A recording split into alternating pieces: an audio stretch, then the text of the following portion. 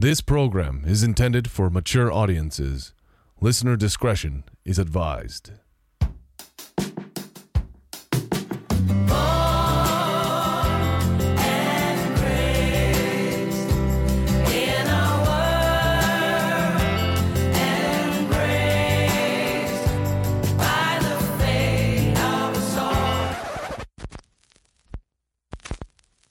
Bad Priest, Episode 8, Lies.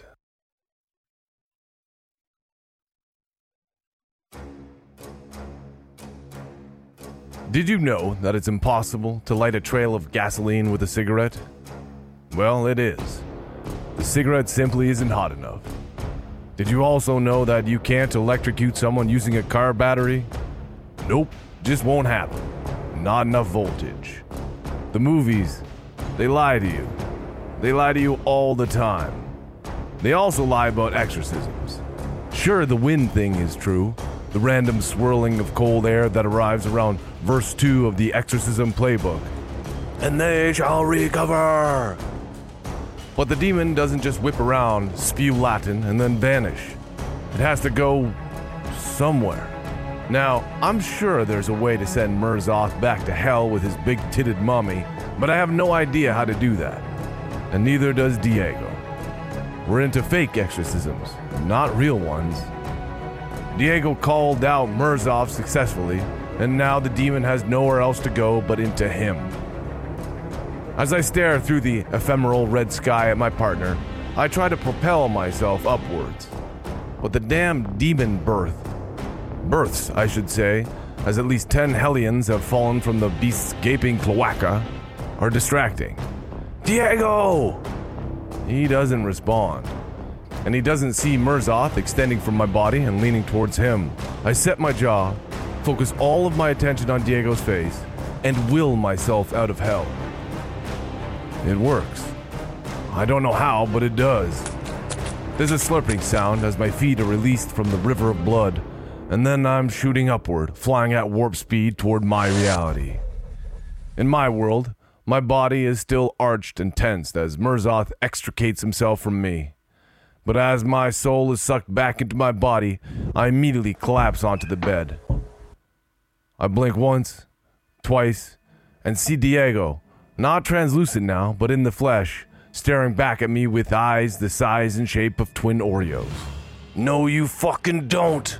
It's difficult to explain what happens next. I look from Diego to the horned beast, and then try to reach out with my mind, try to mentally suck Murzoth back into my body. At first, I could feel him fighting against me, straining, but I refuse to give up. There is no fucking chance in hell I'm unleashing this demon on Diego. Like moments ago, when I was sucked into my body, I hear a resounding slurping sound as Murzoth relents and then joins me inside my melon. The back of my skull is pressed hard up against my mattress, and I hiss through clenched teeth. This experience is more uncomfortable than painful. Like a giant hangnail that you keep toying with, but don't want to remove for fear of bleeding to death. Miss me already, Father Bannon? Murzoth's voice makes me feel nauseous, but there's nothing left to puke up. And they shall recover. Okay, Diego, it's okay. He looks at me, one eyebrow raised. And they shall recover. I shake my head. Diego, it's fine. Please, just unbuckle me. I can see in the man's face that he's wary this is a trick of the devil.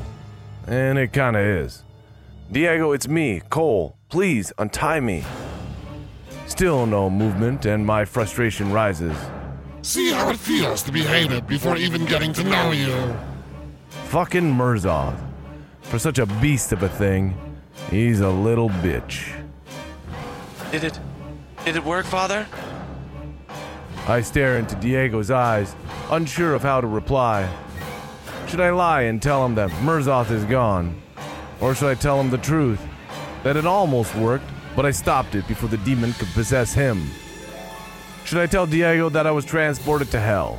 Saw a big-titted demon mommy give birth? Saw men skewered on a pitchfork outside of Satan's tower and stood in a river of blood? Nah, I don't think so. If I told him that, Diego my only friend, and thus de facto most loyal friend, would likely leave me strapped here until the men in white coats arrived. I don't know, but you have to untie me. I pull against my bindings. Despite my pleading, Diego still appears on the fence. Come on, take off these fucking bindings. What are you waiting for?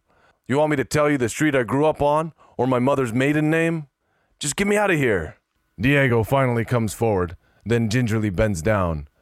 I can tell by his posture that he's ready to smack me with the wooden cross should the demon possessing me come forth, but Murzoth is surprisingly silent. I wonder if he's tired. Is there such a thing as exorcism blue balls? Please.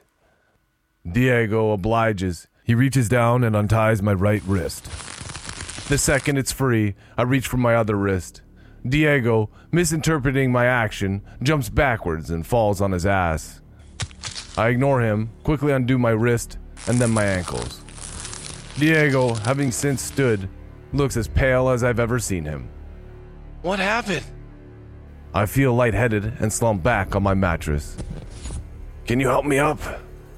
Diego, still hesitant, slowly walks towards me. As he slips his arm beneath my waist, I grab him by the wrist. Hey!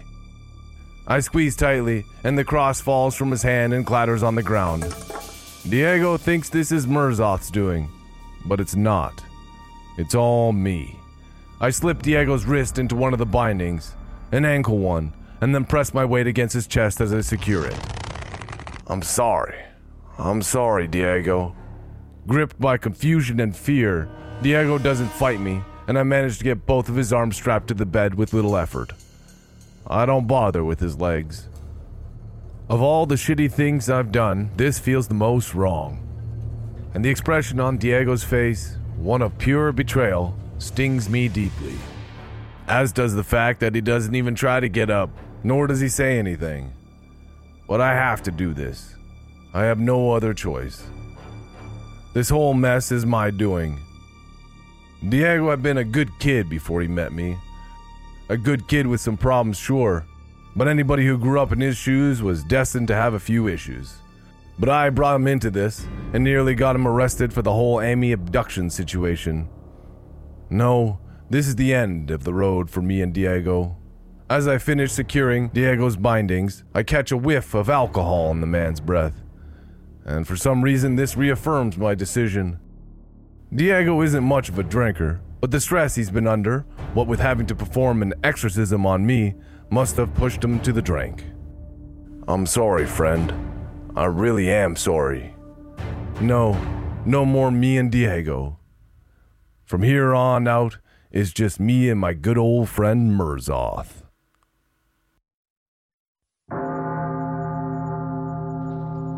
I don't like him. I shake my head.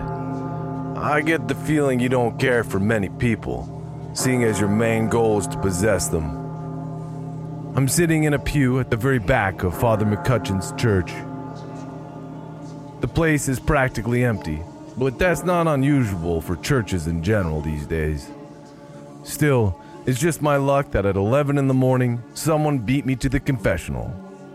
I'll have to wait my turn to confess my sins. Really, I'm only here because I need advice on how to perform a proper exorcism. But I know Father McCutcheon well. Without a confession, there will be no advice. But now, even though the drive to Albuquerque had been mostly quiet, thank God, Murzoth decides to speak up. A small part of me had hoped that just stepping into this place of worship would cause Murzoth to boil and leak out of my ears or anus or any other orifice, and I'd be rid of him. Alas, this is not the case. Strange how a demon who could be removed by simply chanting a few words from a holy book seemed relatively unperturbed at the prospect of sitting in a church. I don't like him. Right, so now who's the bigot, huh? You haven't seen the man, yet you have such strong opinions about him. The confessional doors are closed, both of them, and they're designed in such a way that you can only see shadowy figures within and not make out actual features. I can't see him, but I can smell him.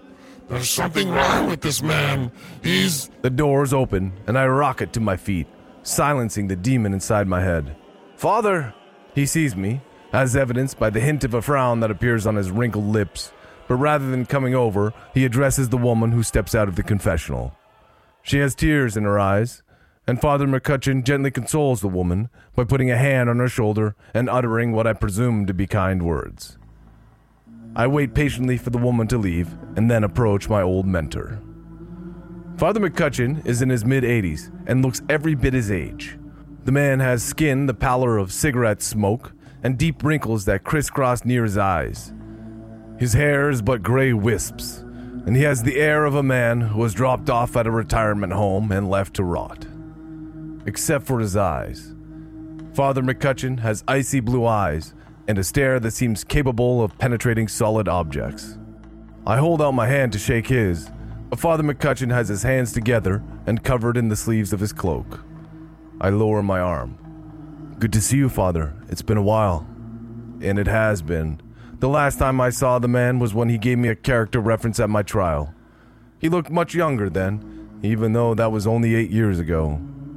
Cole. McCutcheon nods instead of shaking my hand.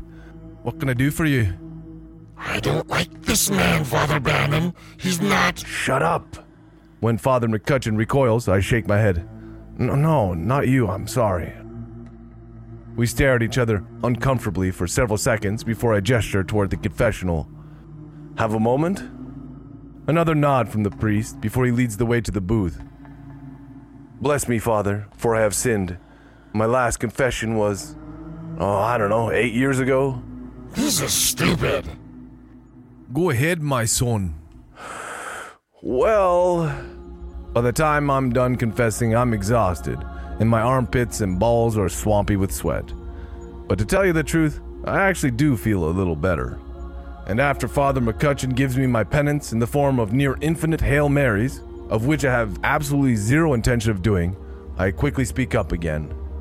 Look, I know we don't see eye to eye on this whole exorcism thing, but I got myself into a little bit of a pickle, and I need some help. When there's no reply for several heartbeats, I look through the latticework that separates myself and Father McCutcheon. Father? With my luck, the old man might have had a heart attack and died. Yes, go on. Nope. Something finally goes my way for once. Is this an indication that the tides are finally turning? That I'll have good luck from here on out? Hell no. Well, look, I'll just get right to the point. Shit or get off the pot, right? If I call out a demon, then what? Like, where do I, put it? I cringe at the awkwardness of my own words, and wait as more silence ensues. Exorcisms have not been sanctioned by I know, Father, please. Cole, what you're doing is dangerous. I gotta send the demons somewhere, right? How do I do that? Can I just send them right back to hell? In my mind, I picture the black spire where all the blood seemed to flow. Sending them back to hell is complicated. It can be done, but your better bet is to trap the demon in an inanimate object. I didn't expect this. Either the reply, or the forthcoming nature of the maligned priest. And how do I do that? The object needs to be blessed. It can be anything, really, as long as it's blessed by a priest. And then, once the demon is fully out, and only then, you present the object. They'll fight you, sure, but if you're strong enough, they'll eventually be trapped inside of it. That really works? It works, Cole, but I don't condone this, and I don't. I'm already on my feet now, and opening the door. Thank you, Father, thanks so much. I'm smiling as I turn and hurry out of the church. Remember your Hail Mary, son. I don't turn, just raise my hand in acknowledgement. Fuck the Hail Marys. I step outside and my eyes immediately hone in on the bar across the street. The Nices was close to Central New Mexico Correctional Facility for a reason. I never noticed this before, but there seems to be a lot of bars really close to churches as well.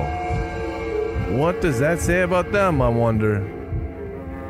Our time together is numbered, Murzoth. As soon as I have a drink or two, I'm getting you the fuck out of my head.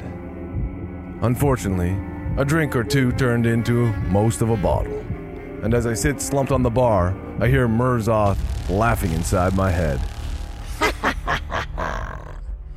Well, if that's the case, Then I might as well have some fun while I'm still inside. What do you say, Father Bannon? I feel the demon rise up, and in my inebriated state, there is nothing I can do to prevent Murzoth from taking over. I can only hope and pray that I don't end up coated in someone else's blood. Again.